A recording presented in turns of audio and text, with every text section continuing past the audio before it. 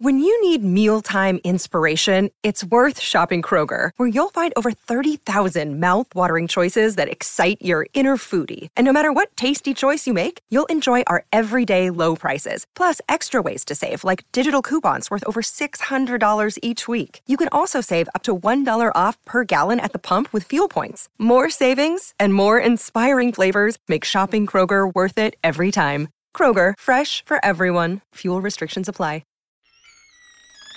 The sweet smell of evil. This week on the podcast, Caroline B. Cooney's The Perfume.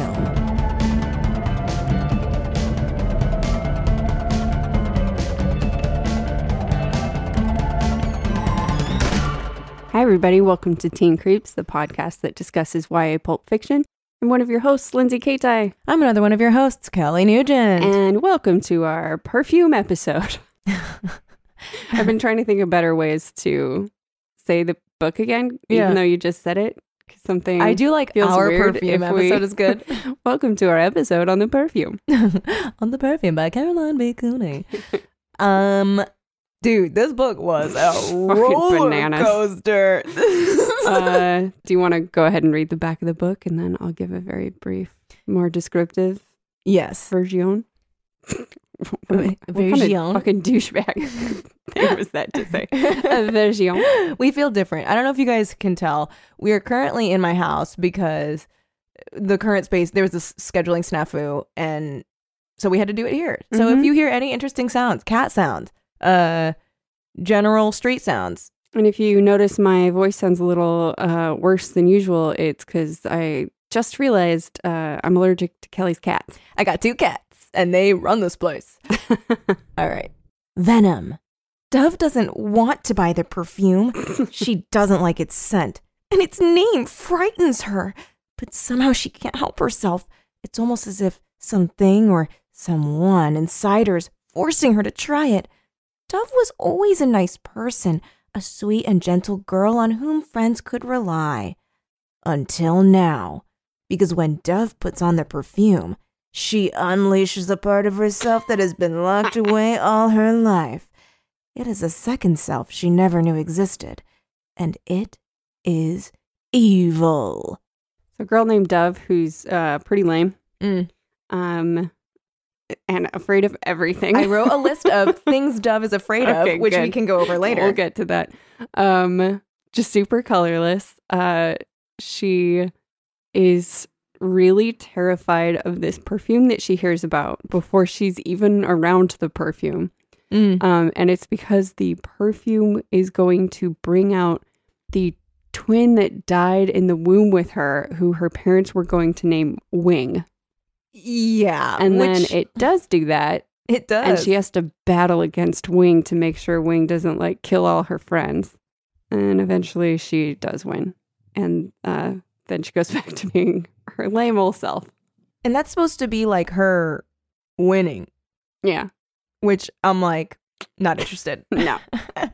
The overall thought I have about this book is that it is written in a very interesting way that we have not seen before. It is definitely a unique writer voice.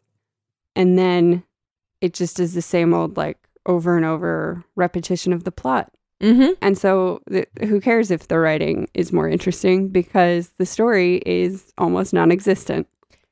Nothing really happens in this book. It was very amorphous things happening in her head a lot, and her warring with Wing. But really, it's if we condense it, it's Wing gets in her body, which she puts on the perfume. Wing gets in her body. Wing is mean to her friends and her parents, tries to kill various people, and then Wing they go to a mental asylum. To succeed. Doesn't even close to succeed. No, there are no stakes. There are no stakes in this book. There are no stakes, but I'm never worried. I'm never worried, except for when Tommy and Dove go up in the hot air balloon. I did think that Wing was going to push Tommy out of the basket. Yeah, but I thought she was going to. Instead, it's I don't know. We can get more into that at a different point, because all right, so I started making like so many little page marks because I thought the writing was so interesting and had a different voice. So I'll just read how lame Dove is. Dove was a gentle girl who dressed like her gentle name, soft cottons, soft colors, folds of pale gray with white lace collars. Her voice was melodious and her friendships were affectionate, and yet the word venom attracted Dove like gravity. The newspaper seemed to bite her like a paper viper. She's cool, scared of a newspaper. but she's like so scared. She's scared of everything. Like, I hate words that start with a V. Yeah. I'm scared of them. The letter V is sharp. And also like, okay, because I was imagining her voice to be like Summer's, but then they kept saying her voice was deeper. So then I was like, oh, she's not like, oh, which, yeah, instead she's just kind of like, oh no. Yeah. I'm Dove. I'm Dove. I'm a Dove. She's afraid of like everything she encounters before she gets possessed by the perfume. She's afraid of. Yep. Everything. She's like, oh no. She always checks under her bed at night. Yeah. To make sure there's not a monster there. Mm-hmm. But then the one she doesn't check the night that Wing wakes up because she already knows there is. Yeah. Except what? It's not. Okay. I'm now realizing that it's a lot louder out here than it is in my room. Yeah. Or we can narrate. Okay. There's a man outside. He's walking. He has beautiful long locks. He also has a very furry dog. Oh, cute. Yeah. And the dog looks hot because it is warm out and that dog has a lot of hair. And he is moving his trash cans? Yeah. And now he's jogging up the stairs. He has some athletic pants on and a t-shirt. I see him now. Mm-hmm. Yep. There he goes. There he goes. He's going to go inside. Bye, sir. He's getting his keys. He's just opening. Opening. Okay. He opened his screen door. Mm-hmm. He's inside. He has the regular door open because it's warm out. Good. Okay. And he's safely back inside. Great. Cool. So as different sounds from outside come in, since we can't stop them, we're just going to let you guys know what's going on. Yeah, just so you can feel like you're here. Because I know that a podcast is a very personal experience. It's a real slice of life you're going to get. Yeah. So the one day that she doesn't look under her bed, fucking Wing is going to take over. But she says she doesn't look because she already knows the monster is there. She knows. Dove, what's that store? Dry Ice. Oh my God. She's afraid of the store Dry Ice, terrified which is of the basically store. like a hot topic. I was like, all right, get over it. Yeah. So they sell corsets. Yeah. Scary. Quit being a baby. I mean, imagine her in a Spencer's. That would be a whole other situation. Oh my God. Or an Oz. Did you guys have Oz? No. Similar. Okay. Similar feel to Spencer's. Yeah. She's in one of those and she like sees that globe with the electric pulses like, that go to your fingers. She's like, oh, it's going to wake up something within. Oh my God. Can you imagine her in a Discovery store? Nightmare. Like you'd flip over a rain stick and she'd be like, stop. Ow, my ears. What is this kinetic sand? I'm afraid. It should fall down. Why isn't it? It has a life of its own. She is terrified. And she's so terrified. And this store is like a little bit more cuckoo than Hot Topic because they're blasting fog. Yeah. Nonstop, which is funny. Which you can't see anything. And she's like, help. And the only thing she can see is the venom perfume. So they're talking about going to Dry Ice to get venom.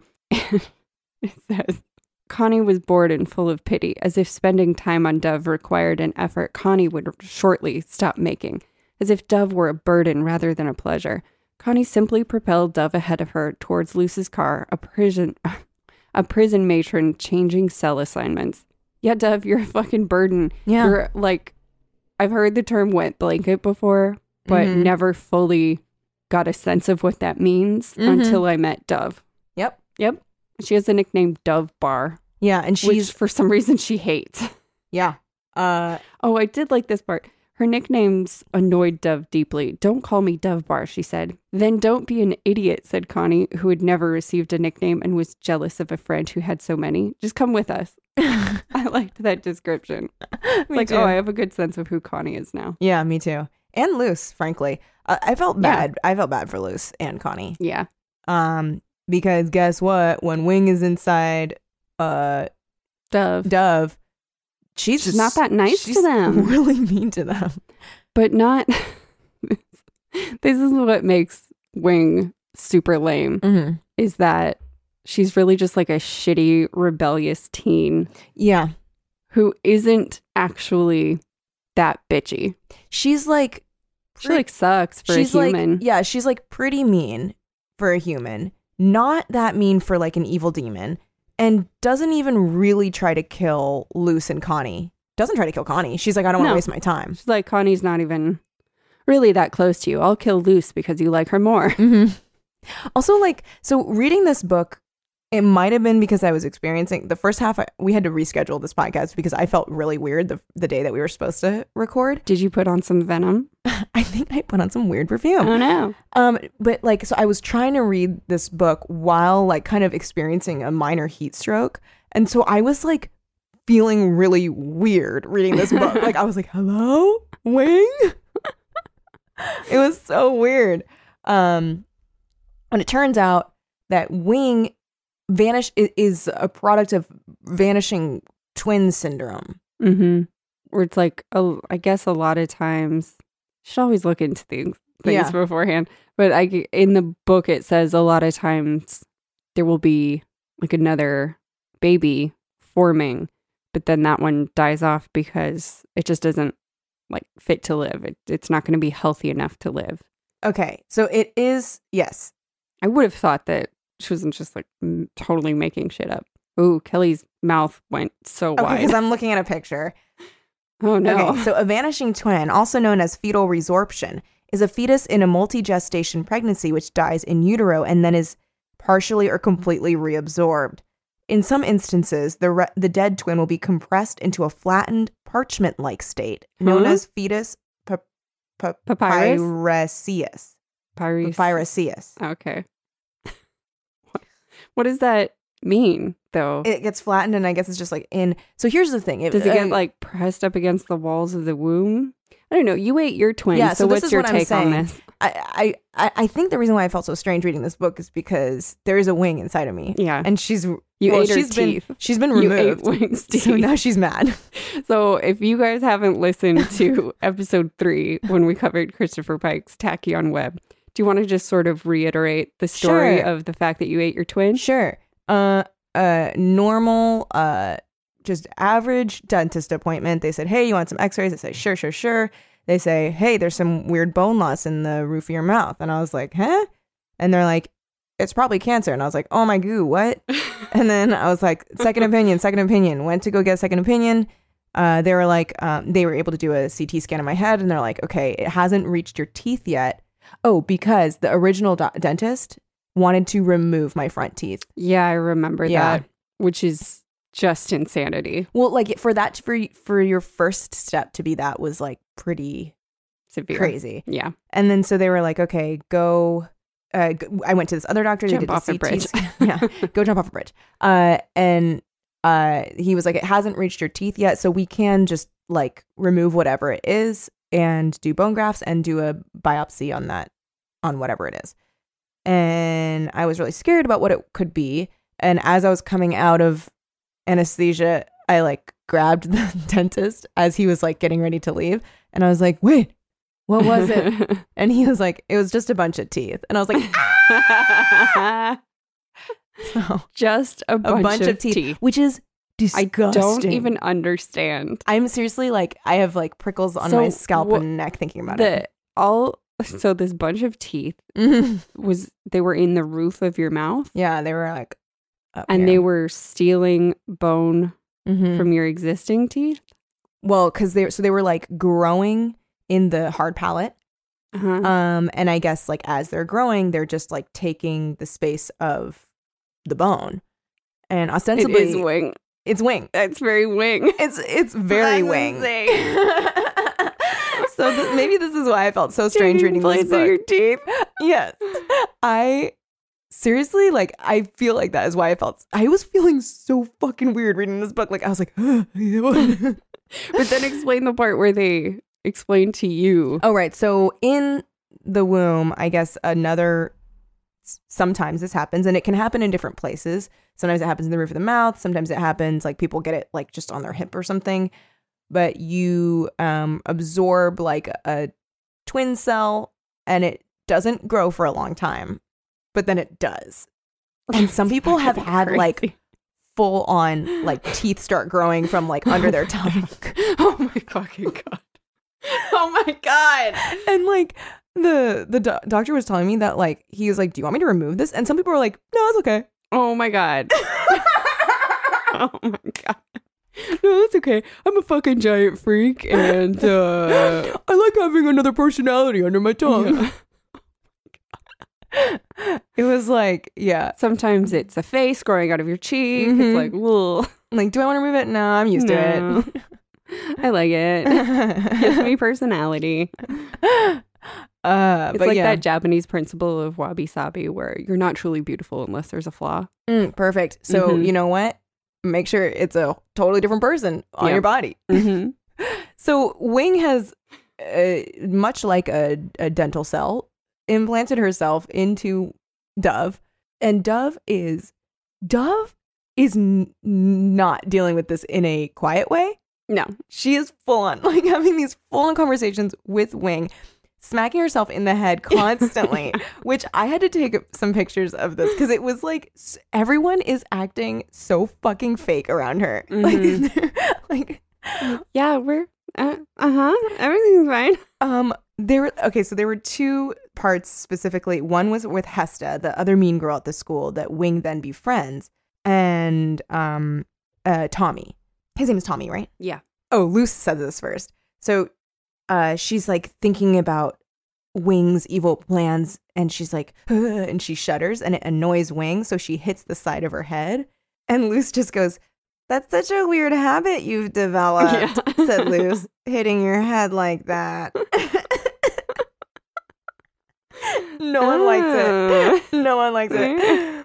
And then, then another thing is that she keeps like talking to herself, but like Wing has a very high voice and Dove has a very low voice. So she's talking out loud, having the full conversations with the voice changing. Oh, Wing has the high voice? Wing has the high voice. Didn't realize that. Dove has the low voice. Interesting. I know you said that just now, but like... It still didn't track for me like when I was reading. So Wing has the high voice. So, Timmy, not Tommy. Oh, it's Timmy. Oh, yeah. Okay, whatever. But he goes... So first of all, throughout this whole date that they go on, where he takes her to go on the hot air balloon, he's being so embarrassing.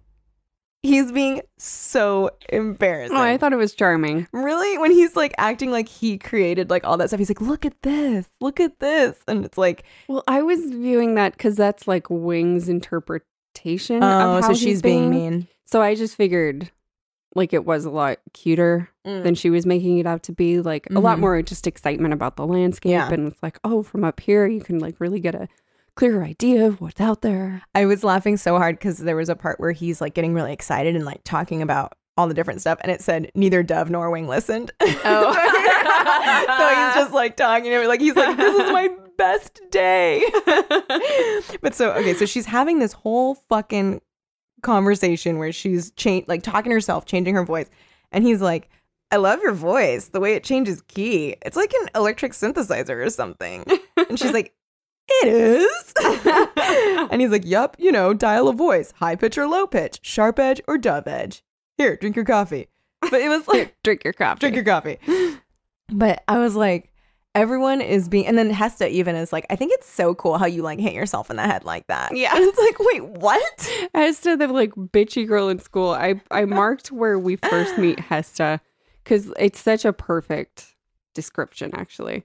Next to Dove was Hesta, a girl whom Dove had always disliked. Hesta delighted in telling you that you looked a little heavy lately. Had you put on weight? You looked a bit run down. Had your parents' ugly courtroom divorce bothered you? You had done poorly on that exam, hadn't you? Well, a person couldn't skim along on favoritism forever, could she? That was Hesta. Yeah.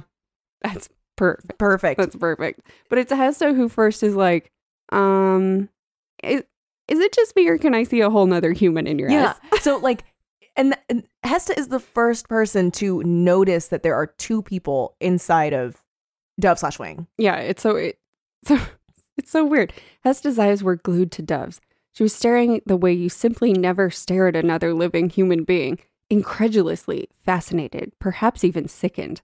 Her mouth fell slightly open, and the gum she was chewing lay in pale green wad between her teeth. Her eyes never blinked. Yeah. Like, Hesta's freaked the fuck out, but she's like, cool. Yeah. She's like, oh my God, I love That's so cool. And I want to talk, and because at this point, I love the way it seems like you're going crazy. Yeah. I wanted to talk about It's like so funny. because at this point, we're seeing Makeover Dove, who has gone into Luce's closet. Oh, yeah. I wanted took to all her figure clothes. out her outfit. So she's wearing a black shirt with a pattern of silver threads like morning dew. Its sleeves What does that even mean? clung at the wrist and bagged at the elbow. Then she was wearing black pants that were tight in the calf, black lace knee-high stockings to go under them, black sneakers with scarlet jewels glued on.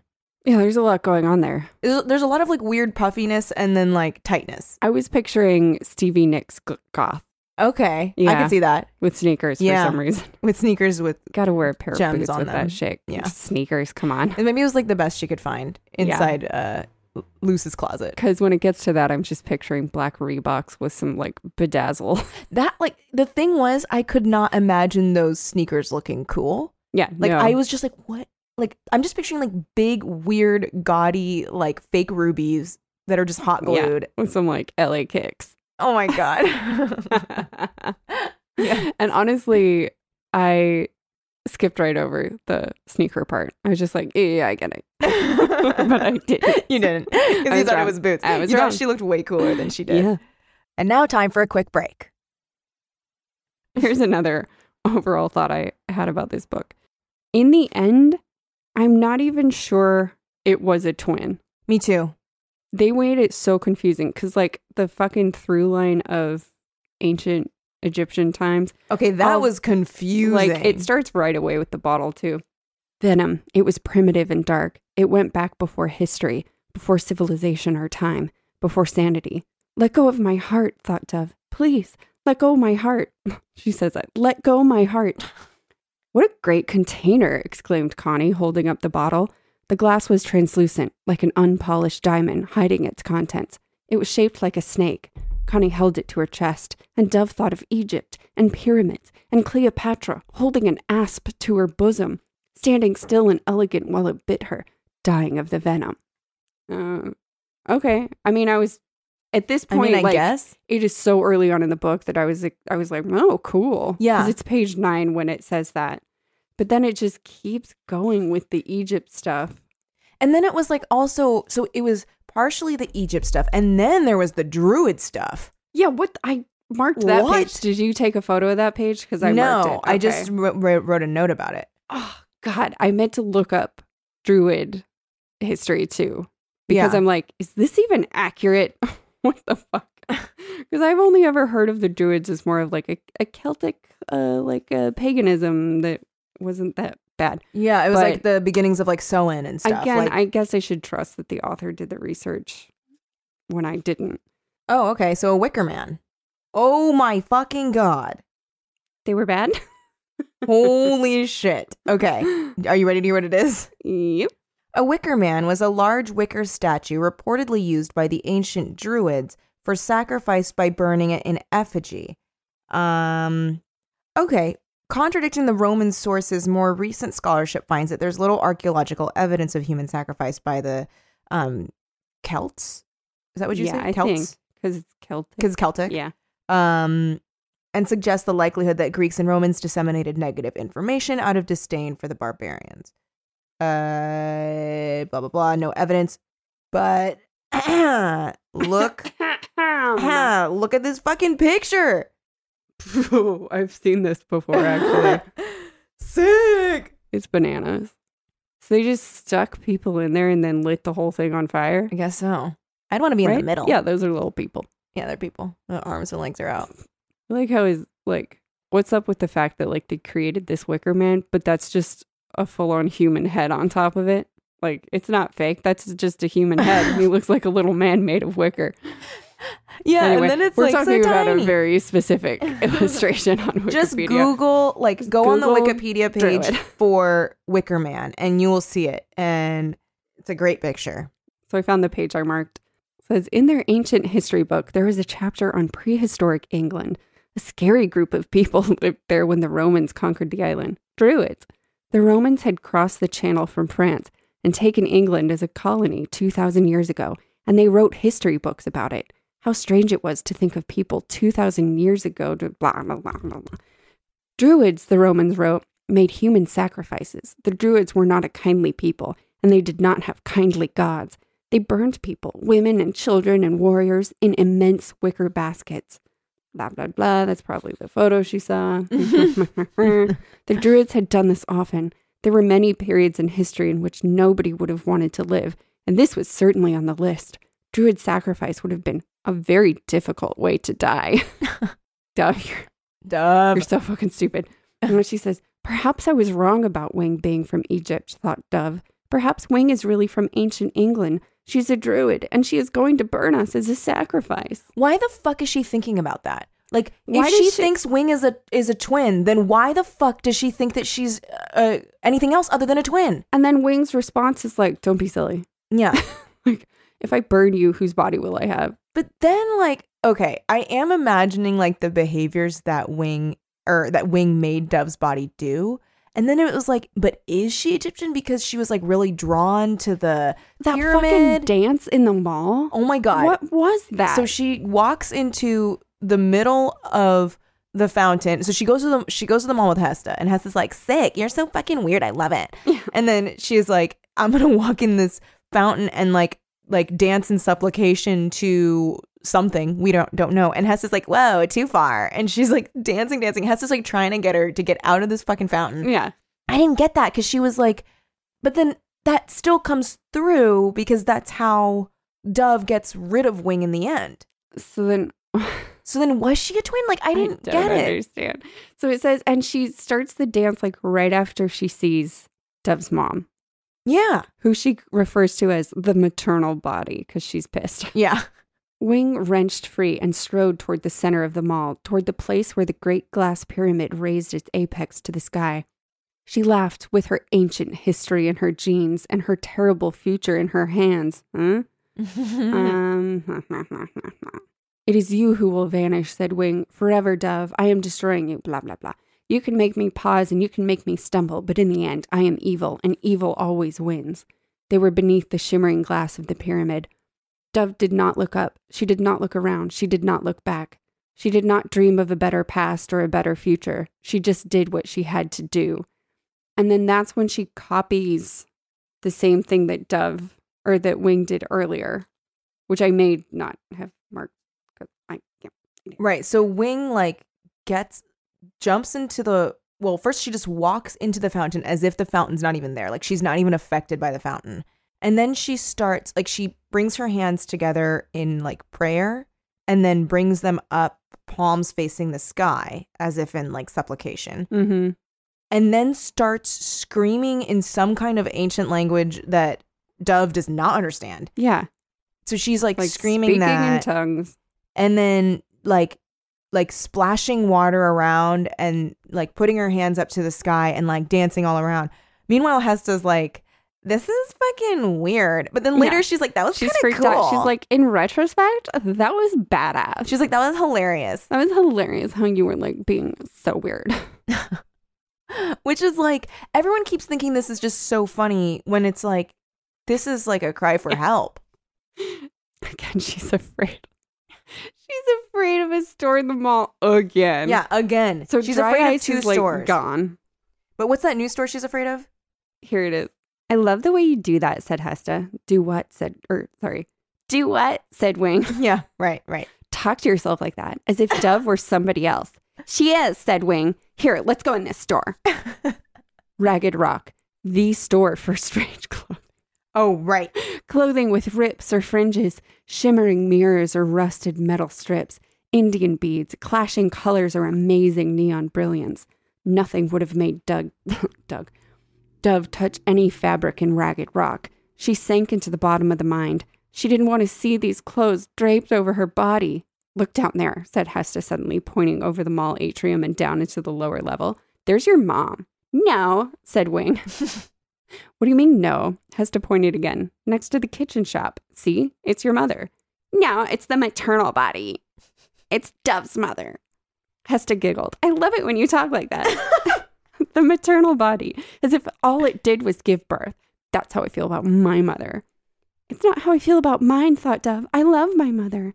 Oh, it's not how I feel about and mine, then she sees, Dove thought. Dove's mother switched packages from one hand to the other and walked without ever looking up into the department store and disappeared at the perfume counter. Perfume. Memories of perfumes once sniffed were as strong as memories of Christmas mornings once unwrapped. Oh, I get it now. Mother, thought Dove, wanting to go home and be little and be safe. Wing trembled. Dove felt it long before Hesta saw it, a queer shudder in every cell of the body, a rippling of thought and molecule. Wing tipped back, staring up into the glass pyramid. The yellow sun shone down into her eyes with such ferocity that Dove felt herself turning gold. And then, blah, blah, blah, blah, blah, she's like having a fit. Wing held her hands up to the blue sky outside the glass pyramid and seemed to wait for some answer. Then slowly Wing walked away, elegantly, like a one-person procession. She stood on the top step of the escalator and was borne down like a queen on a palanquin. Hesta said nervously, Dove? There's a lot of people doing that. They're like, Dove? And then she's like, I'm not Dove. She held her hands upward as if offering a sacrifice. Ripple and quake. She's in the fucking fountain. She steps directly into the splashing fountain. Held her hands up again. And then she held her hands up to the pyramid's cone straight above her and called the gods of the Nile. I know you're there, cried Wing. I can see you. She dipped her hands into the cool, tumbling water and threw droplets of silver into the air toward the pyramid. And then Dove was like, good, take your twisted jeans and go back to the Nile, back to Egypt, back to your tomb. Like, what? What are you talking about? When did it become about Egypt? When did we decide that she's from Egypt? I don't. Yeah, it is stupid. It's stupid. And like the other thing that is also stupid about this book, there are a lot of things that are stupid. I do like it when Hesta's ragging on Wing's name. And she's like, Wing Schming. Yeah, and Wing's like, what did you say? That sounds stupid. She's like, I guess I'll have to kill you now. And Hesta's like, you're crazy. What? Let's get donuts. Why are you grabbing my wheel? I have to go.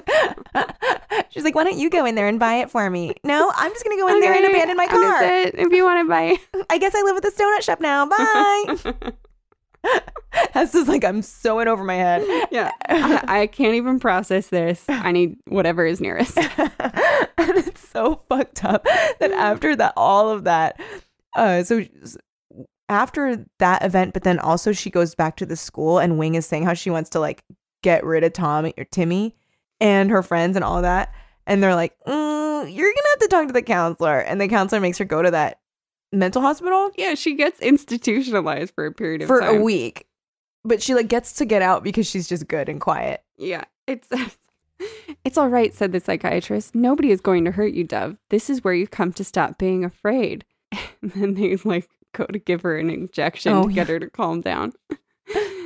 And she says, nobody out where you are is going to hurt me, said Dove. It's inside my head I'm worried about. This is intriguing, said a visiting doctor. What a treat to be allowed to observe this case. Oh, yeah. Because so right after the doctor like is talking to her, the doctor's like, oh, shit, this is like a pretty fucked up case. Like, let's. And he's like, okay, parents, bye. And then he's like, and then all of these doctors come shuffling in and they're like, oh, interesting. They're all like taking a million notes. And she's like, that medicine you gave us is making me feel strange. Yeah. The needle came closer. I'm a case, thought Dove Daniel. A mental case, the suitcase, the bookcase, the briefcase. The needle went in. A basket case, she thought, and the world went dim. And I think there's also room to imagine that. What was that part about? Okay, because I was just having a thought. There is also, like, I'm sure, a theory that, like, there never was a twin or a possession and that this is just a mental break for her. Mm-hmm. But what was that part about? So remember when she's at the school psychiatrist and her parents are there, mm-hmm. and the school counselor is like, is it because you know that tomorrow is a special day? Is that a hard day for you? And then she's like, no. And they just glaze over. And I was like, wait, so is there a chance that she's just having a mental break? I think so. So what was that day? And he's like, she has to like turn in her report or whatever. Oh, because they're like, don't you know your parents have been working really hard on this? And I was like, huh? No, I don't think it was hard on this. I think just work hard. It was like, oh, is this because your parents work all the time? Ragged Rock. Hesta's like, you know what we need? A cruller. Yeah. Coffee and donuts and getting out of this car. What are you, a waitress? I don't know. Let's go see one. Oh, and the parents are so bad at dealing with things. Oh my God. Like, they're like, yeah, you take her. So this is how fucking bad these parents are at dealing with this. You have a very sick girl, said the psychiatrist. He played a tape for them. The Daniel family listened to the double voices, like a flute and a cello duet, Wing up high and Dove down low, arguing with each other. It was the conversation that Dove had thought they were having silently. First there was no privacy, thought Dove. Now there was no silence. I have never, said the psychiatrist, actually come across a Dr. Jekyll and Mr. Hyde personality in real life. It made a wonderful story, said Dove's father. He was glad to discuss anything besides his child's deterioration. Did it really? Said Dove's mother. I never read it. Father paused. Now that you mention it, I suppose I never read it either. I was just told in school that it made a wonderful story. Robert Louis Stevenson, said the psychiatrist. I have read it quite recently, as a matter of fact. Dr. Jekyll and Mr. Hyde as a story is boring. I cannot say the story has withstood the test of time. They have been talking for like 5 minutes about fucking Dr. Jekyll and Mr. Hyde. Also, like, are you really going to write this book and then be like, Dr. Jekyll and Mr. Hyde doesn't exactly hold up, but... What do you think you're writing? What do you think you're writing? Please, I just mean, tell like, me. You're writing a point horror book.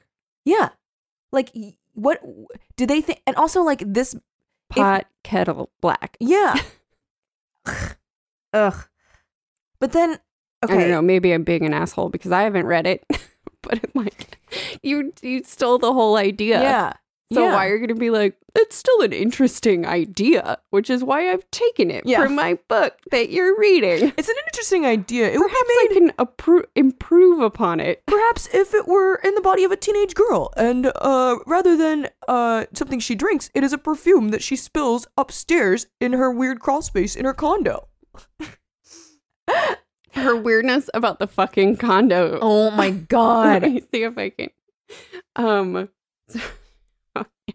She forgets her fucking address. Oh my God. Yeah. It's like, again, it's like, oh, cool description, but like, what the fuck is going on? The condominiums seemed to look at each other and shrug knowingly, exchanging glances above Dove's head. But they were new, these buildings. They had no history, no past, blah, blah, blah. Dove walked among them like a stranger selling cosmetics. Oh, it's another case of like, woof, over abuse of the simile. Which, I mean, I don't like Margaret Atwood's writing, particularly because of the same thing. So I'm not like trying to knock all these point horror. It might just be like authors. A personal preference. It's just, personally, I get very tired of it. I feel okay. I prefer metaphors to simile. It's like sparingly. Just use it sparingly, because when you abuse it, it's then like, I may as well be walking in a world where things are not things. They're the things that they're like.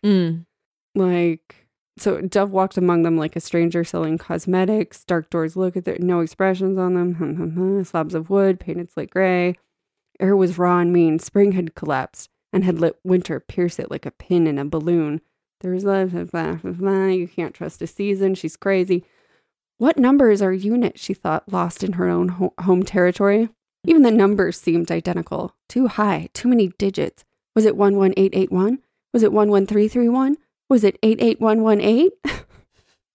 Like, lose your fucking mind.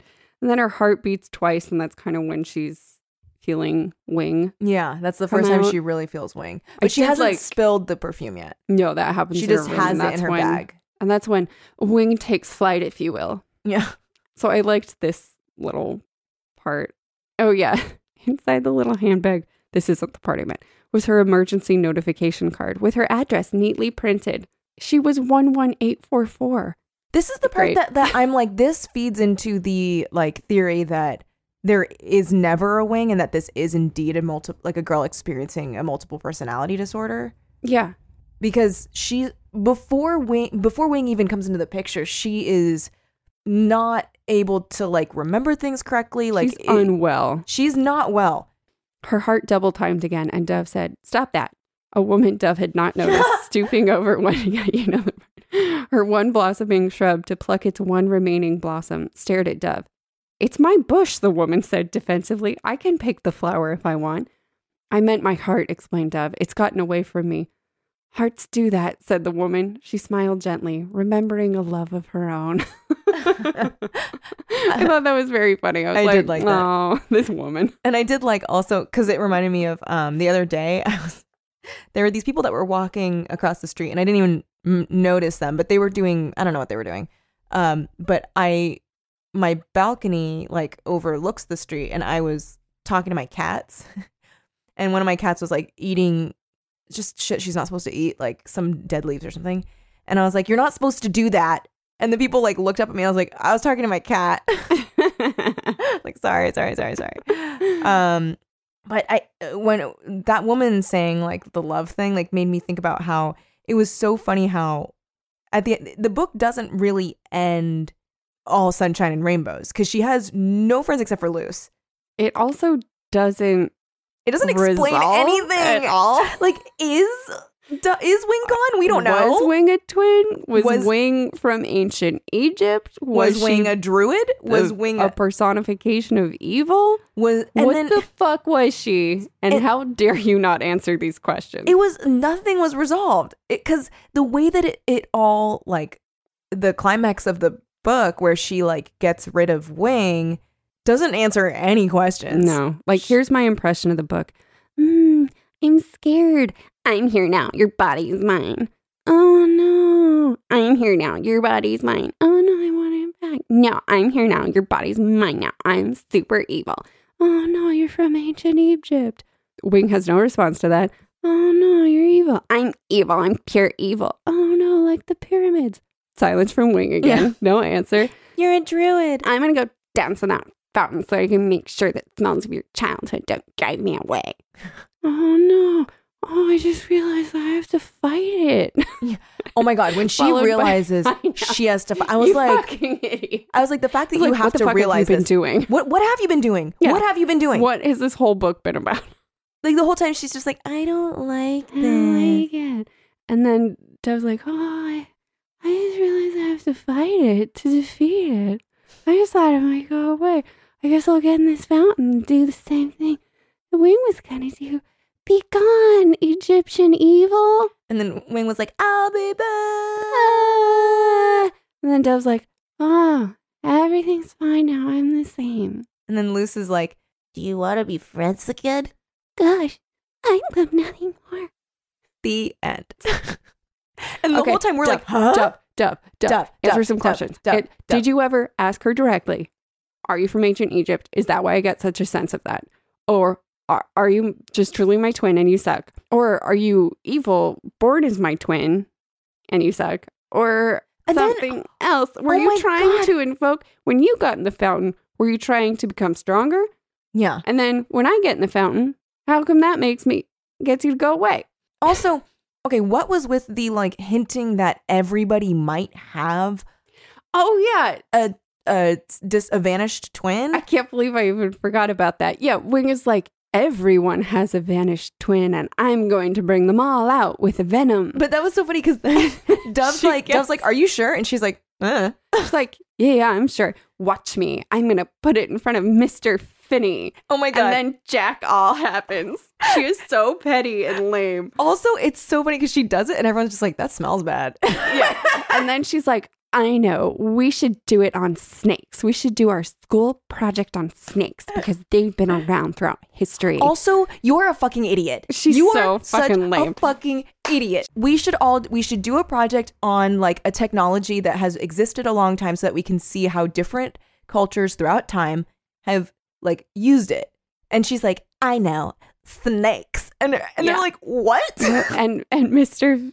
Finney is like, that's an interesting idea. Let's just keep brainstorming. She's like, what? I thought She's like, I you thought will pay. Everyone was going to go for that. I've been sitting in class like suppressed by Dove. And I thought that as soon as I said my ideas, everyone would realize how brilliant they were. Fuck you, I'm bringing out your evil twin. Here's the perfume, you stupid bastard. Nothing happened. Everybody's like, ew, that smells gross. Yeah, everyone's like, that smells really bad. And she's like, what are you? It's the smell of the power. Oh my God. And everyone's just like, ew. It's like, could you get rid of that? Here, I'm Timmy. I'm going to open a window. Yeah. Oh my God. Timmy opens the window and he's like fanning the air out. He's like, and then woo! As soon as Dove smells the outside air, she can like take over her body again. That's right. So that's another thing too, right? So like yummy smells help Dove. Like real earthy, flowery. It was kind of weird because it was like gentle smells help If I carry this lilac sachet with me. Oh my God. Her in that fucking lilac sachet. That's what gives her the added power to defeat Wing. She enters his grandma store. Oh my God. I gets a lilac sachet. Took a picture of that because he's like, oh, I just realized that I have to fight it. Jumps in the fountain and that's what ends it. And it ends in like a page. Yeah, it was like, okay, so they go into this like soft, it's basically like Dove as a store. It's like soft fabrics and perfumes and blah, blah, blah. So she is like, Hesta said to the counter person, do you remember a perfume called Venom? Oh my goodness, it was only out a few days. Very poor consumer reaction as I recall. No, people don't want a perfume like that. They want soft, sweet scents to make them feel romantic and gentle and friendly. I was like, what the who is this woman? Who is this woman? I entered on the east wind and I shall leave again when I only wear clouds the flowers call. I wear clouds of cotton candy on my feet to be soft and sweet. No, people wouldn't want to smell like that. They want to smell like lavender, rose, or something to make you feel like you're on a pillow of your dreams. It's a delicate light floral scent. Nothing crazy like a plumeria or a tuberose, which is the devil's worship. Plumeria. We want something light like a baby's breath. Did you feel that? Did you feel that? It was the feel of goodness. Do you feel friendly and gentle and wide? Wide? Just like, what the fuck? Like, what the fuck is this store? What is this? And Wing's like, I miss not listening. I miss Ragged Rock. Ragged Rock. Oh, here's another example of Wing just being like the lamest lame to ever. Yeah. I think I'm rather nice, said Dove timidly. Wing laughed and her laugh was broken cubes clinking from a tipped glass, spilling on a hard floor. I'm not. Take away the N of nice, then you have me. I am ice. Which, like, oh God, you are so embarrassing. So embarrassing. Stop. Do you hear yourself? People can hear you. Did you know that? If I have a daughter and this is how she starts to rebel, she's like, I'm not nice, I'm ice. I will not be able to stop myself from laughing and be like, okay. I will be like, go to your room. I'll be like, sit down, eat your fucking Cheerios. You have school in half an hour. Yeah. I'm not nice. I'm ice. Take away the N and I am ice. Like, please don't submit that to the poetry contest. Please don't do it. And you already made us late because you were sticking red rhinestones on your fucking LA Kicks. Oh my God. Mom has to go to work. I am Venom. I am poison. Stop that, said Wing irritably, hitting her head. She's constantly hitting her head. At one point, Wing gets so freaked out that she hits her head against the wall. Because she's like, she's just bashing her head against anything she can. Yeah. And the weird thing is, it's that it's only after she is hospitalized that Dove is like, I guess people don't like when I hit myself in the head mid-conversation. I guess I should pretend this isn't happening to me.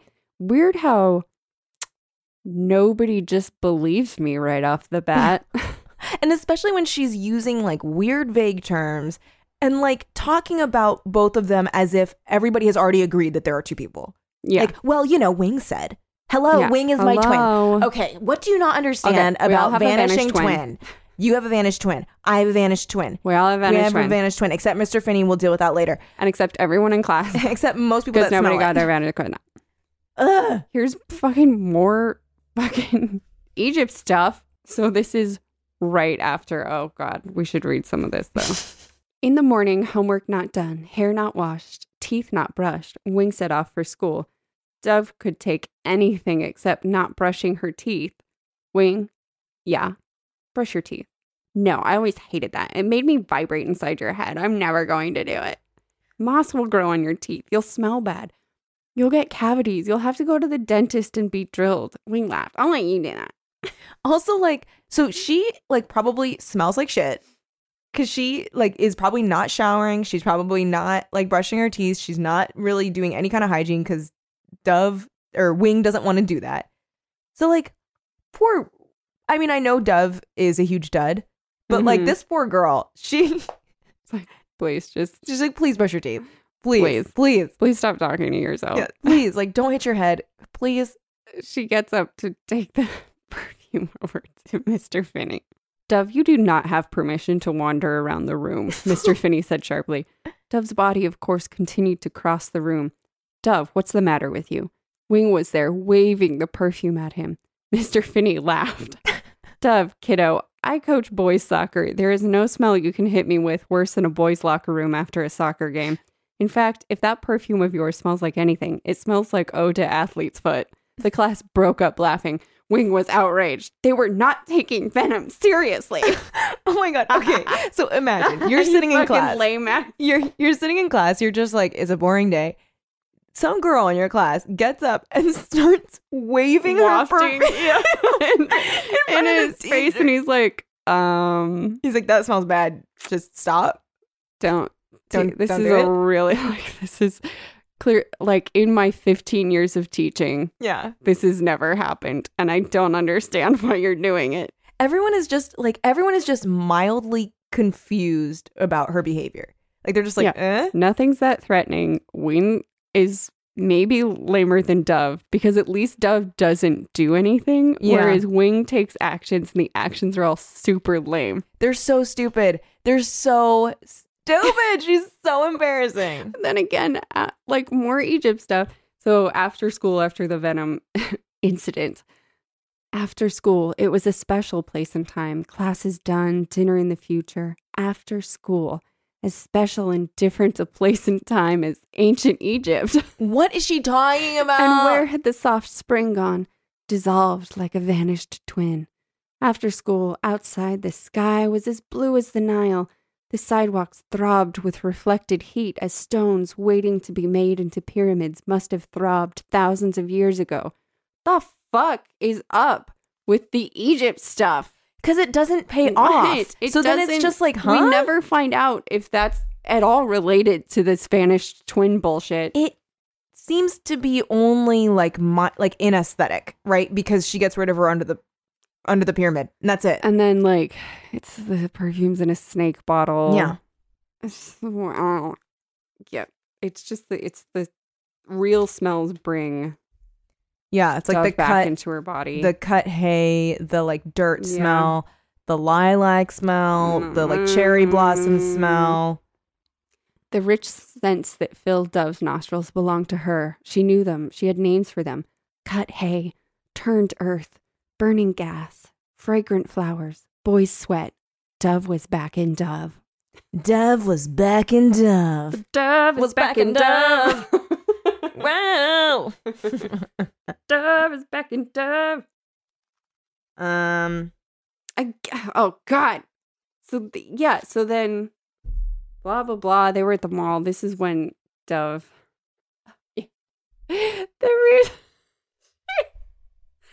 She realizes that she has to fight Wing instead of just being like, please get out of my body. Mm-hmm.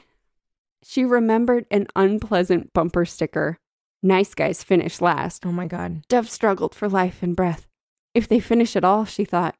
The stutter of the engine ceased. The car jerked. The seatbelts detached.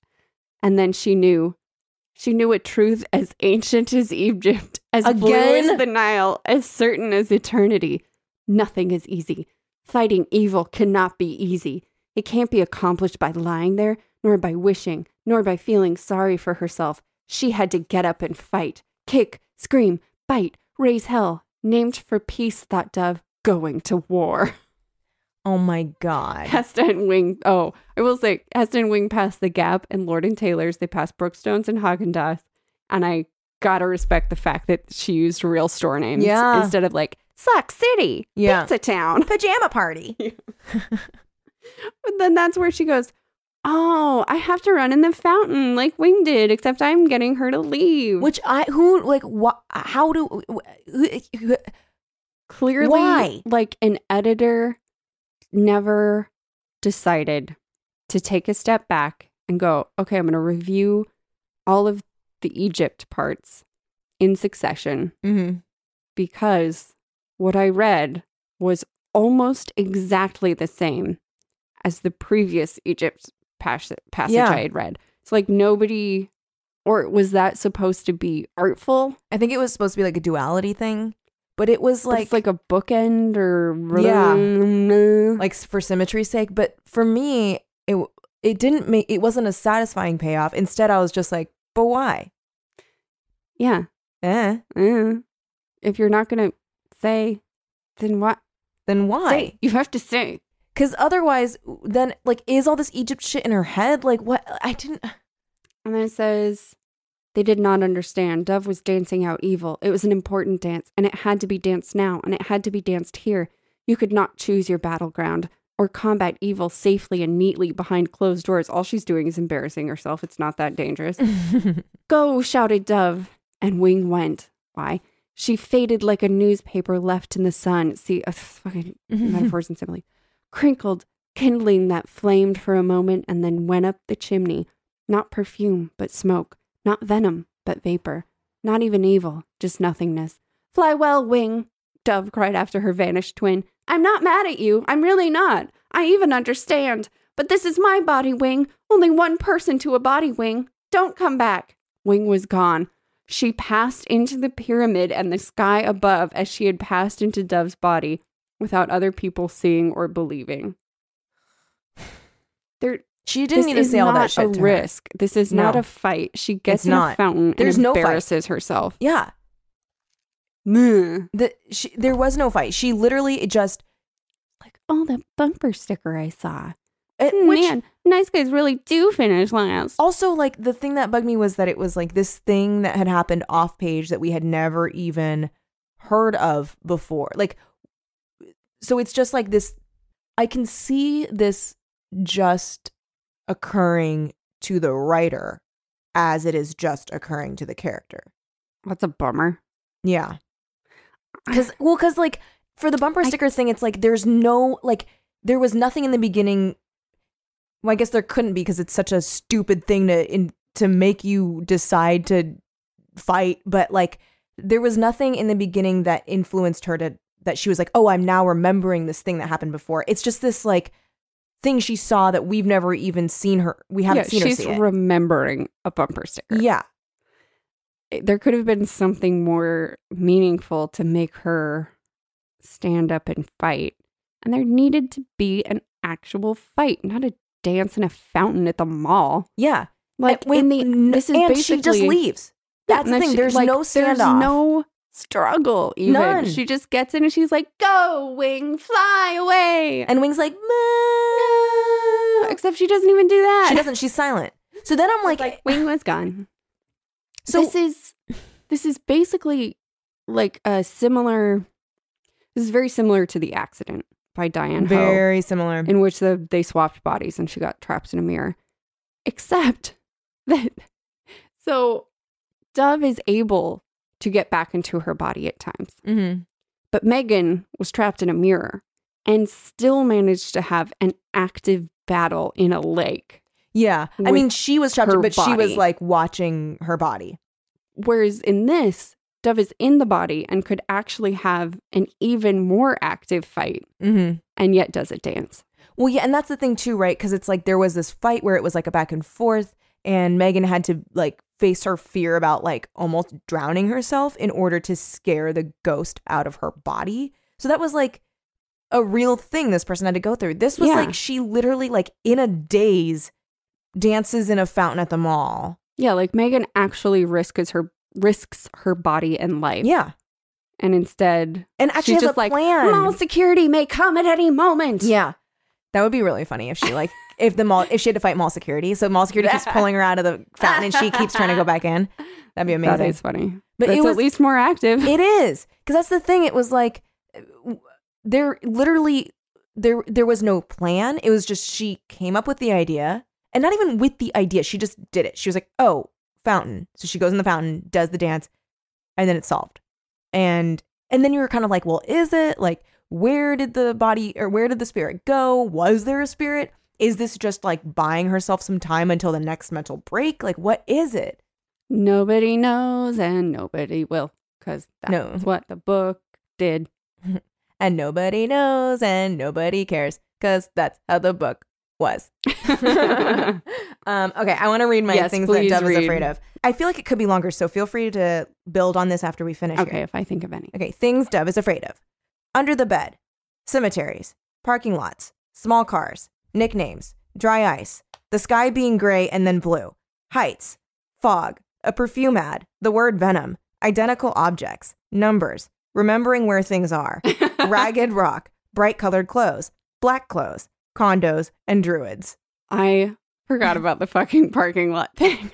She's like, she hates empty parking lots because they're like a graveyard waiting for bodies. Yeah, and then she hates when they're full, because then they're like full graveyards. Like it was, and then you have to find your car, which is very scary to remember where things are. I was just like, dud after dud after dud. This girl is such a dud. Or she needs to actually have mental problems. That's the If it's a story about a girl with mental problems struggling with her schizophrenia, yeah, then I'm on board. I'm on board. And I sympathize. Mm-hmm. And that's a very interesting story. But when you've got this bananas ass heroine, yeah, who at this point is herself, mm-hmm. unless they could have, Carolyn B. Cooney could have laid it out that she was like that. She was afraid of everything her whole life because she felt Wing inside her and didn't even realize it. Sure. We could have she never 2 sentences that. to fix that. 2 sentences where it's like, suddenly the world, she wasn't afraid of the world and la la la. Yeah. Or like even at the beginning where it's like, she always felt unsettled by things that made other people feel, that other people didn't even feel scared of, like there was something wrong or out of place within her or something like that. I forgot the only person she can talk about this experience with is Mr. Finney. That's right. That's right. The school year ended and with it, Dove's friendships. Oh, man, what a bummer. The only person with whom she could really talk, strangely enough, was Mr. Finney. Maybe it's because you understand the ancient world, said Dove. Again, never confirmed. Why never is she confirmed saying this? that Egypt had fucking anything to do with it. Mr. Finney sat comfortably on the edge of his desk. He was free for the summer from papers and projects. It is true, said Mr. Finney, that evil is ancient. And perfume is ancient, thought Dove. But the scent of lilac is even older. No. No, it's not. What are you talking about? Oh, older than perfume. Okay, sure. Then yes, sure. It is as old as gardens. I sent the perfume spinning back into the past, but lilac I kept. I suppose, said Mr. Finney, that we study history in order to understand the evil that came before us and continue the struggle to prevent evil in our time. Evil will always assault the innocent. We must always be ready. He smiled at her. You were ready, Dove. I didn't even know what evil was, she said. She thought of the perfume bottle. Blah, blah, blah, blah, blah, blah. Has to spill the perfume. Blah, blah, blah, blah, blah. Mr. Finney and Dove shook hands when they parted for the summer, rather as if they were sealing a pact. And perhaps they were, because in all the world, only Mr. Finney believed her story. Life of memories merged, only shapes were ordinary. The only emotion to have felt was pleasure, a good, sturdy, kind emotion. Maybe. Maybe. She was smiling. Want to come over to my house, said Luz. La la la, we're friends again. Locked together, nothing's better. Isn't a beautiful day? It was a beautiful day. A friend had forgiven and come back for her, and weather hardly mattered in the face of such beauty. Stroked the handkerchief in her pocket that smells like lilac, blah, blah, blah. I'm reading. I mean, that could be interpreted Yeah. as Dove no longer being afraid of the world. Sure. I'll allow it. Yeah, I'll allow it. I'll allow it. I'm not going to start like picketing. That's what I wanted. So I'll assume that that's what she was going for. And now a break from one of our sponsors. This person, so I'm reading this person's Amazon review of this book. And so apparently, have you read other Caroline B. Cooney, Lindsay? I think so. Did she do Face on the Milk Carton? Yes. Yeah, I loved that book when I was younger. So apparently, like, this book is much worse than all of her other books. That fits. Yeah. And so a lot of people are very disappointed to read this book because they're like, man, like I thought this was going to be good. And I'm going to read this person's review. And I feel like this all like is very much how we feel. Perfume is a story of a plain, quiet girl named Dove who buys a bottle of evil, quote, perfume under an influence not quite her own. When she does so, her evil twin, Wing, is unleashed. When it starts out, the perfume can't decide if it's going to be a complex story about a girl with emotional problems or a horror story about good and bad both fighting to win. The beginning is a bit of a drag. Being a diehard fan of Caroline Cooney's, I thought it would be a great addition to my collection and a good scary read. However, I was kind of disappointed in it because unlike with her other books, The Stranger, The Mummy, etc., the plot never sucks you in deep enough and seems kind of stupid in the end. Definitely not her best work. If you love horror in any way, shape, or form, or Caroline Cooney, then buy. I don't know if that's true. Otherwise, don't waste your money. That's what they say. But I mean, it is like... That is a very fair review and could maybe just be read in lieu of listening to this podcast. Yeah, sure. There you go. You could just listen to that part. I mean, if we're critiquing, that might have been better than this podcast. I mean, they were concise to the point. Yeah, fair. Very fair. None Didn't of get the personal jokes. Mm-hmm. No jokes, no bits, not bitchy. No weird voices. Mm-hmm. I mean, you know what? So 10 out of 10 would do business again. We're not perfect. Yeah. We're not perfect. If you're a diehard fan of Amazon reviews, this is really one of the better ones. Yeah. And if you're a fan of that, read. then definitely read. Yeah. If not, don't waste your time. Then definitely pick up that Amazon review. I will say that overall, even though I was feeling very strange reading this book, overall, like it was so bananas that I was kind of like, what the shit the whole time. And I did enjoy myself. I was confused and concerned throughout most of it, though. I was irritated by the consistent back and forth of just us watching the same fight between Wing and Dove take place over and over again, and too frustrated by all the questions not answered to really enjoy reading the book. Yeah. I mean, that I like was so, here's the thing too. If I had been more invested, I think I would have liked this book less. But because I was like not invested at all, I didn't care until we started talking about this. Then I saw all the plot points that were like that were never picked up on, nothing ever paid off. Which usually happens with the two of us in this podcast where it's like, oh yeah, that didn't make sense. Because then like one of us would be like, what was the deal with da-da-da? And we'll be like, I don't know. Because that was the thing, right? Where we were just like, what is with the constant Egyptian shit? Yeah. So like that, like I would have liked for the book to commit harder, I guess. To either be more of a, like more about like her fighting Wing, or is she fighting something within herself? It was like hardcore committed to talking about Egypt and too much total lack of commitment in paying off Egypt.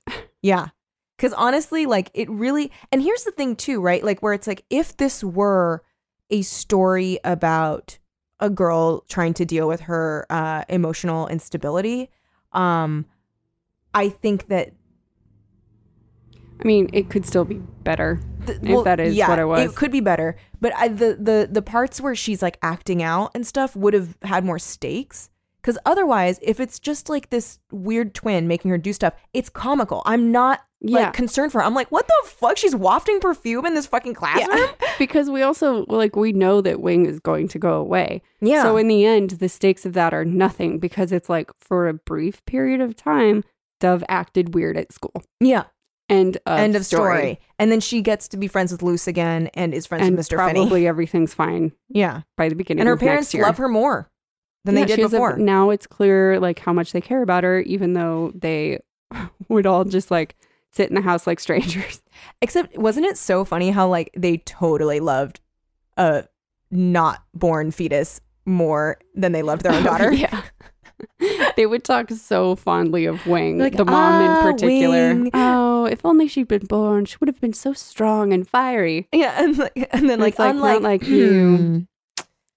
others at this table. And it's funny because Dove is like, how does she know that Wing isn't the one who was born? And she's like, I just know. You know, I felt like Wing would be just a motherly feeling of like the cool one not coming out. You know, like I just felt in my heart that like, you know, you don't know what you have until it's gone. It's and just like when you slid through my vagina, it was like that felt timid. yeah. And you know what? I was bored. I was bored. Frankly, I was bored. Little milquetoast. Yeah. So honestly, I think if Wing like- had been the one, Like, ooh, I think I just gave birth to a wallflower. yeah, Mhm. boo, boring. Dud. Anyway, how's this casserole?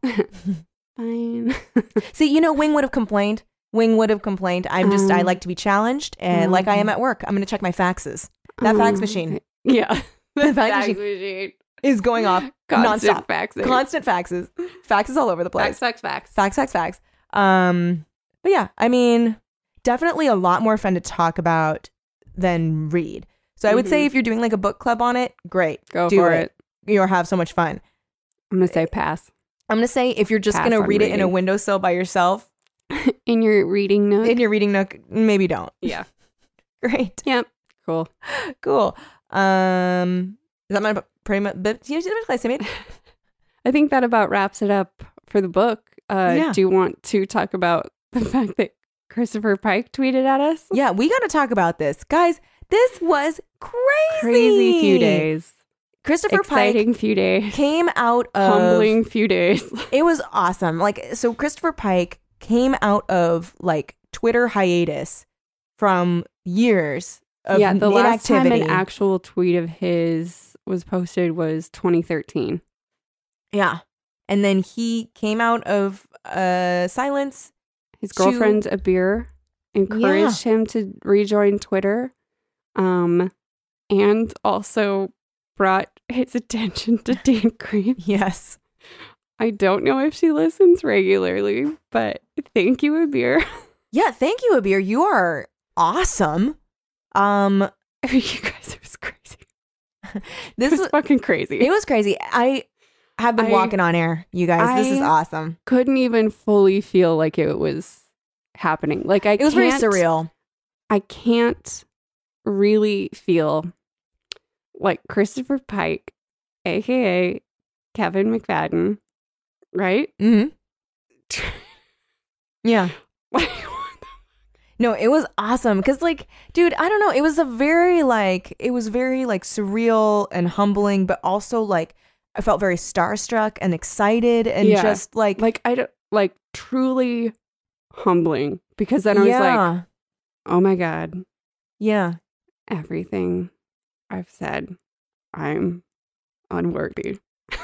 Well, also it's crazy like when you like you spend like someone like Christopher Pike, who I think for both of us like affected us so much in our formative years that it's like you were constantly touched by this person's work, and to then like actually hear from them. Well, yeah, and to realize that like because he said that he listened to 2 of our episodes, so to then be like, oh my gosh, like someone whose work I have consumed and for many, many years and have been affected by, and it's formed me, and I've loved that stuff, to have them then engage with something you create is very strange. It feels very cool and strange and weird and scary. Unreal. Very unreal. Like I feel very like through a veil right now. I'm very like, yeah. Like I feel like Dove. Yeah. So Kelly saw the tweet first. I'm at work. Okay. Ready? Yep. Holy fuck, is that tweet from C Pike real? What? What tweet? It seems not. Unless he was hacked a while back. Then a screenshot of what he said. At Teen Creeps Pod, Kelly, K-Ty, my GF just got me to listen to your podcasts on the Midnight Club and Monster. Got a kick out of them. Pike. I know he's super private, but his Twitter looks sketchy. It is definitely not him. Wait, I'm not sure now. I know. I don't know if it's real. There is no way. It looks so sketchy. And so then I sent... So then we're confused. Yeah, so I sent a screenshot of the fact that he has like an official Twitter account for his books, like for his Facebook. Mm-hmm. And so then Kelly says... That's for books. I doubt he himself has a Twitter. I don't know what to do with that. Tweet at us. Yeah, sure. Respond, fake, all caps, period. Kidding. Don't do that. Yeah, I'm not doing I don't know. He seems to be answering people who somehow already knew he was on Twitter. But if that's true, his first tweet at us was at us, which would be insane. It would be, period. I don't understand how these people are all so excited my fave writer has decided to be active on Twitter. Some minutes go by. Yeah. So then I sent that at 4:07. And then 2 minutes later, I sent a screenshot of his official Twitter page. And it says, Pike here. Abir has convinced me to go on Twitter at Chris Pike Writer.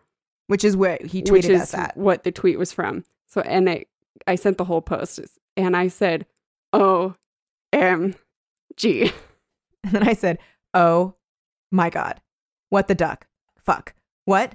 Holy fucking shit! I do not know what to do. We have to reply, obviously. Yeah, this is awesome. And then we talked a lot about what we should say. Oh, yeah. And then I tweeted drafts at her. Yep, you sent me drafts. First draft, followed by one about how much we love his books. And we had like a general like attack plan on how to do it too. Yeah. We had like... I was like, okay, what about this? So I'll take out this and then I'll put this part followed by gushing. And then I'm like, Kelly, I'm having a freak out. And then then I go, he followed you. Yeah. I said, I followed him. He probably doesn't know how Twitter works. He probably doesn't even know he doesn't have to follow me back. LOL. That's crazy. ... Or he just wants to. I'll have a panic attack if he doesn't follow me too. Send some screenshots. And then he sent one to Kelly teasing her about the quotes that we chose for Monster, like saying, basically, you guys are fucked up. Mm-hmm. And then he said, I'm teasing. Because he was like, oh, right. Those are my books you were quoting. And then I say, and then he's saying he's teasing you about the monster quote thing you said, but also said he's teasing to me, I think. And then I say, but he hasn't followed me. Has he followed you yet? No. But he also hasn't used it. No, he hasn't used it. And then that's when I see the tweet at us that he has promoted the podcast on his Facebook page. And that says, Pike here, there is a podcast online called Teen Creeps that Abir turned me onto. They examine a variety of YA thrillers, mostly focusing on the old stuff, a lot of it my stuff. You might want to check it out, and don't get upset if they happen to hate a particular book. It's all good fun. Kevin/Pike. And then I sent that to Kelly, and I said, oh my God! And then, so I was like, I'm going to put that on IG, on Instagram. Oh, yeah. And later on, so we're telling our like producers about this, and one of our producers is like, is it embarrassing if I put it on Instagram? And I was like, I already did that. But then I was like, I'm notoriously thirsty, y'all. And then I was like, Kelly, you can write him because he's followed you on Twitter. Oh, yeah. I can't because he hasn't followed me or the podcast. He's only followed me.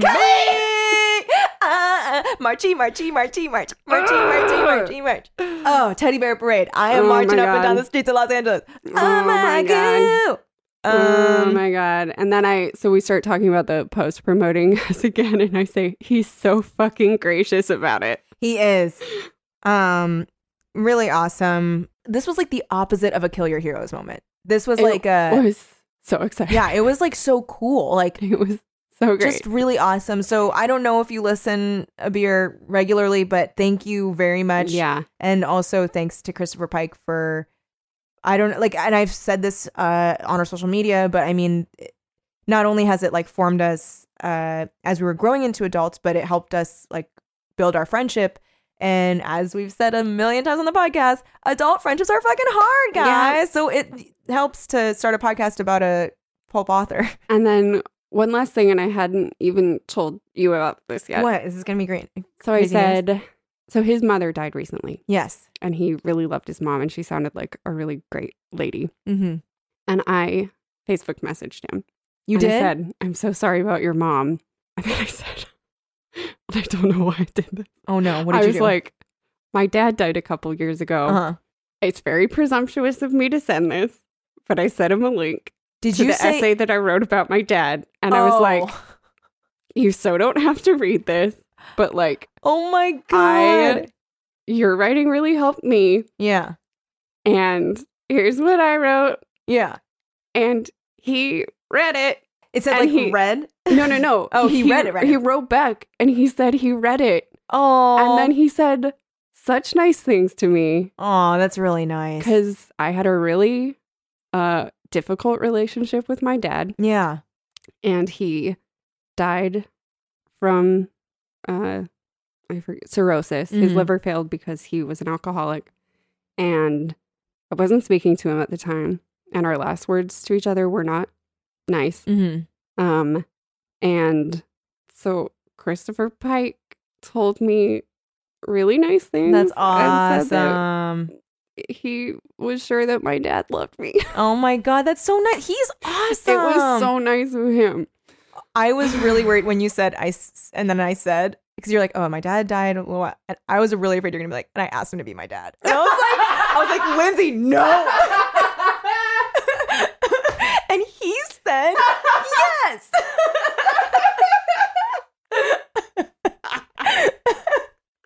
And then I said, will you be my new dad?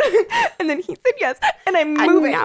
And now he's my new dad. And I just want to let you know, Kelly, that Christopher Pike's my dad. No, he just said really lovely That's things. awesome. And I teared up reading them. Of and it course. was so fucking like magnanimous of him. Yeah. To be like, I will read this thing you sent me, which I shouldn't have sent. No, but it's still, like really weird of me to do, but I do weird things. Yeah, you do. When it comes to people and things I'm excited about. Yeah. No, I think that's great you sent it to him. That's awesome. So that's the thing that happened. Oh, he's great. Christopher Pike, Kevin McFadden. Just a gentleman. A mensch. Is that the right word? I think it means you're great, I doesn't it? thought it meant like you're a pushover. Oh, hold on. Oh God. Another Google. A person of integrity. Oh, I feel and like honor. The opposite of a mensch is unmensch, meaning an utterly unlikable or unfriendly person. All right, he's a mensch. Yeah, a mensch is someone to admire and emulate, someone of noble character. Yeah. Great. I mean, he's a real mensch. What a mensch. What a mensch. Oh, great. Man. That's great. So that was a heady few days. But we have something exciting also that we wanted to talk to you guys about. Yeah, so to transition out of our freak out. Yeah. About Christopher Pike. So we had asked you guys to and also go follow Christopher Pike on Twitter. Yeah, at Chris Pike Writer. And go like his Facebook page. Just search Christopher Pike author. Yeah. And it comes up and it's verified. It started as his fan page. And then I think he just reached out to them too. And then started using it. Yeah. Like what a prince of a man. Seriously. A prince among princes. A prince and a king and a scholar and a gentleman. Anyway. So we had said to send us your embarrassing teen stories. And then somebody didn't send in an embarrassing story. They sent in a spooky story. Cool. So we would also like to invite you guys to send spooky stories. Yes. Which is like... Which I think we had vaguely done so, but way officially more brilliant. Send a spooky story. Delaney Rose. Okay. So thank you for giving us that idea of receiving spooky stories as well. But we asked people to send spooky stories. We did? Thanks for doing what we told you to, Delaney. I thought didn't we only do that in the Patreon app when we talked about spooky things? No, we said embarrassing stories, spooky stories, or any way that you've connected with the books. All right, Delaney, you're not original. So you know what? So you're not all that. Just kidding. We love you. Well, I appreciated it, Delaney, because now we get to remind people. But you know what? you're the first person to send us a spooky story. So I would love to continue that trend. Did it.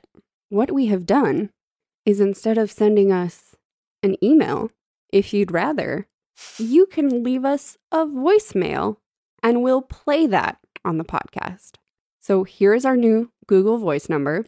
It is area code 747-333-6995.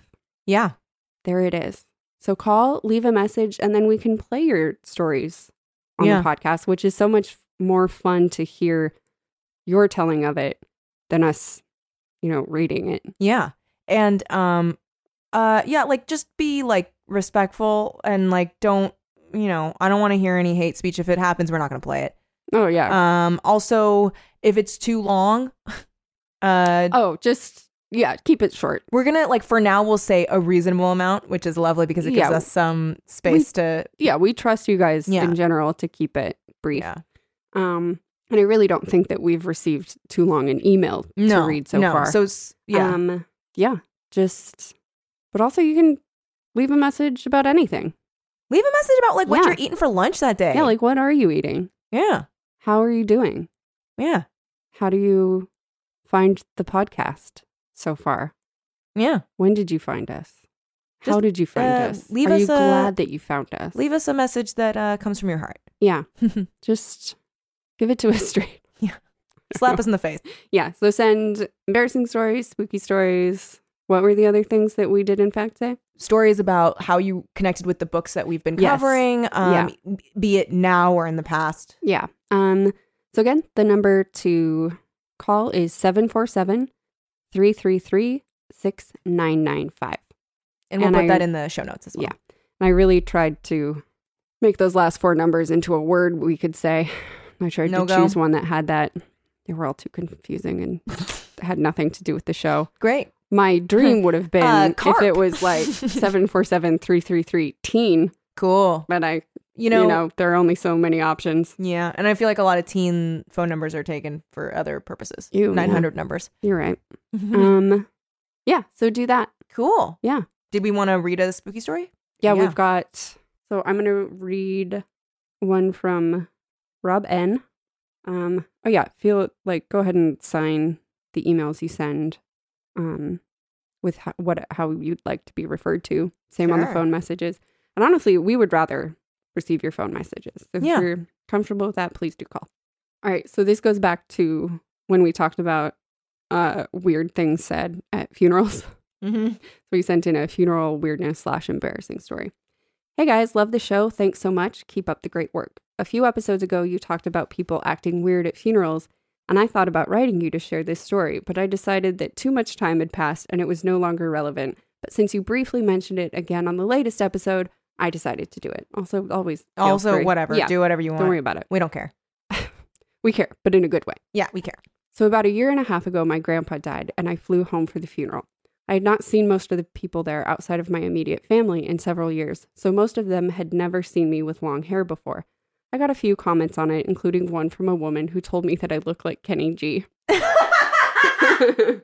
But then after the funeral, an old family friend came up to me and said, I was wondering who that woman was in the front row. I'm 6 feet tall and I was wearing a suit, so I'm fairly certain that she didn't actually think I was a woman. She's an older woman, but not that old. She just thought my grandpa's funeral was a good time to give me shit for having long hair. Oh my God. What a turd. Yeah, turd. I also have an embarrassing story for you. I don't remember exactly how old I was at the time, probably somewhere around 13 or 14. My church at the time had a youth night once a week. Basically, they invited kids to come hang out and play games or whatever. Yep, I had that. So I was just hanging out and noticed that a girl I had a crush on was there. I got up for something and was walking across the room. There were a couple of chairs in my way, and rather than walk around them, I thought it would impress this girl. Mm-hmm. No. If I hopped over the chair instead. No. I am aware that this was actually a fucking dorky thing to do. I put one hand on the back of the chair and attempted to hop over the seat, but my toe hit the edge of the seat and I fell forward face first into another chair. No. I would end up splitting my eyebrow open and had to go get stitches. As my mom was helping me up and out to the car, I carefully avoided looking at the girl, but I'm quite sure she was not impressed. Thanks again for doing the show. My wife and I both enjoy it a lot. Rob N. Oh my God. Nightmare. Nightmare. And whoever you're with is better than that girl. Yeah. Hats off to your wife. Hats off to your wife for accepting you, even though you're a freak who would jump over a chair. You long-haired freak. You long-haired freak. Everyone knows that men have short hair. Men have short hair. Women have long hair. That's how Guess it what? works. Incorrect. Guess what? Guess what? I'm going to give it to you straight. Incorrect. Okay. So we'll go ahead and read the spooky story. Yay. Since I was just talking about it. Oh my God. Okay. Already it's funny. All right. So this is from Delaney Rose. And this is a ghost hunting story. Hi guys. I hope I have the right email because otherwise this is a very weird message. I've been binge listening to your podcast at work and I heard you guys ask for embarrassing teenage stories and the like. Fortunately, I mercifully don't remember doing anything too embarrassing as a teenager, but it's impossible that I didn't since I do embarrassing things as an adult every day.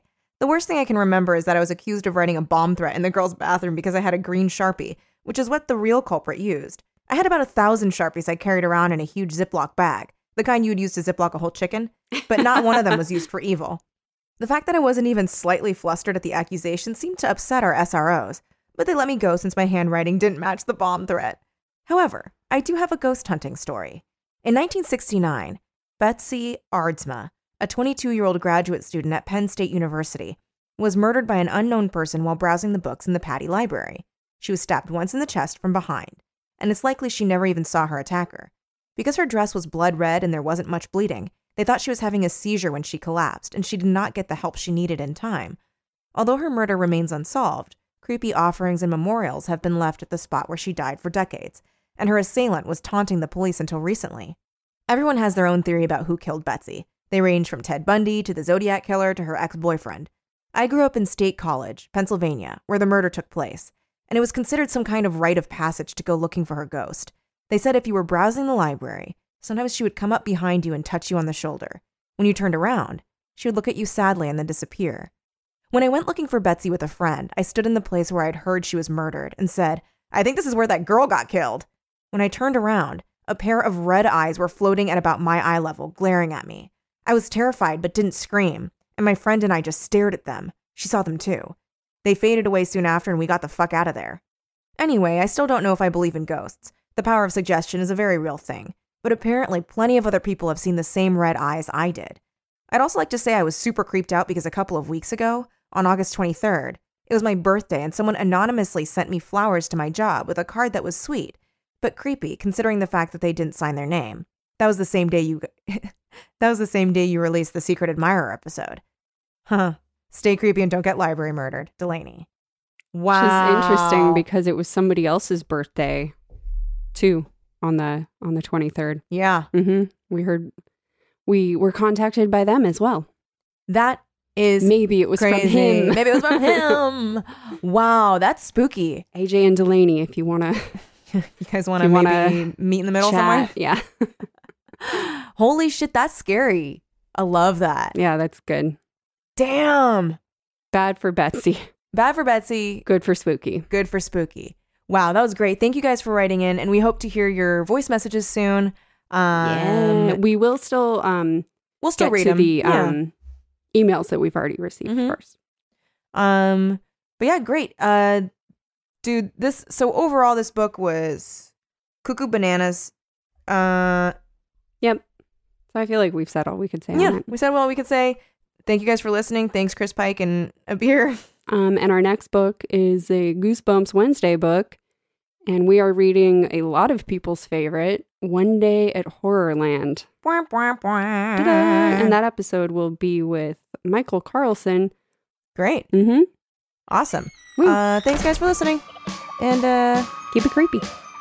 Thanks for listening to Teen Creeps. Our artwork is by James Mulholland. Our theme music is by Mike Carlson. You can find us on Instagram and Twitter at Teen Creeps Pod. You can direct all inquiries to teencreepspod@gmail.com. And please rate and review us wherever you get your podcasts. If you're reading along with the podcast, you can now find our book schedule at teencreepspod.com. Thanks for listening and keep it creepy.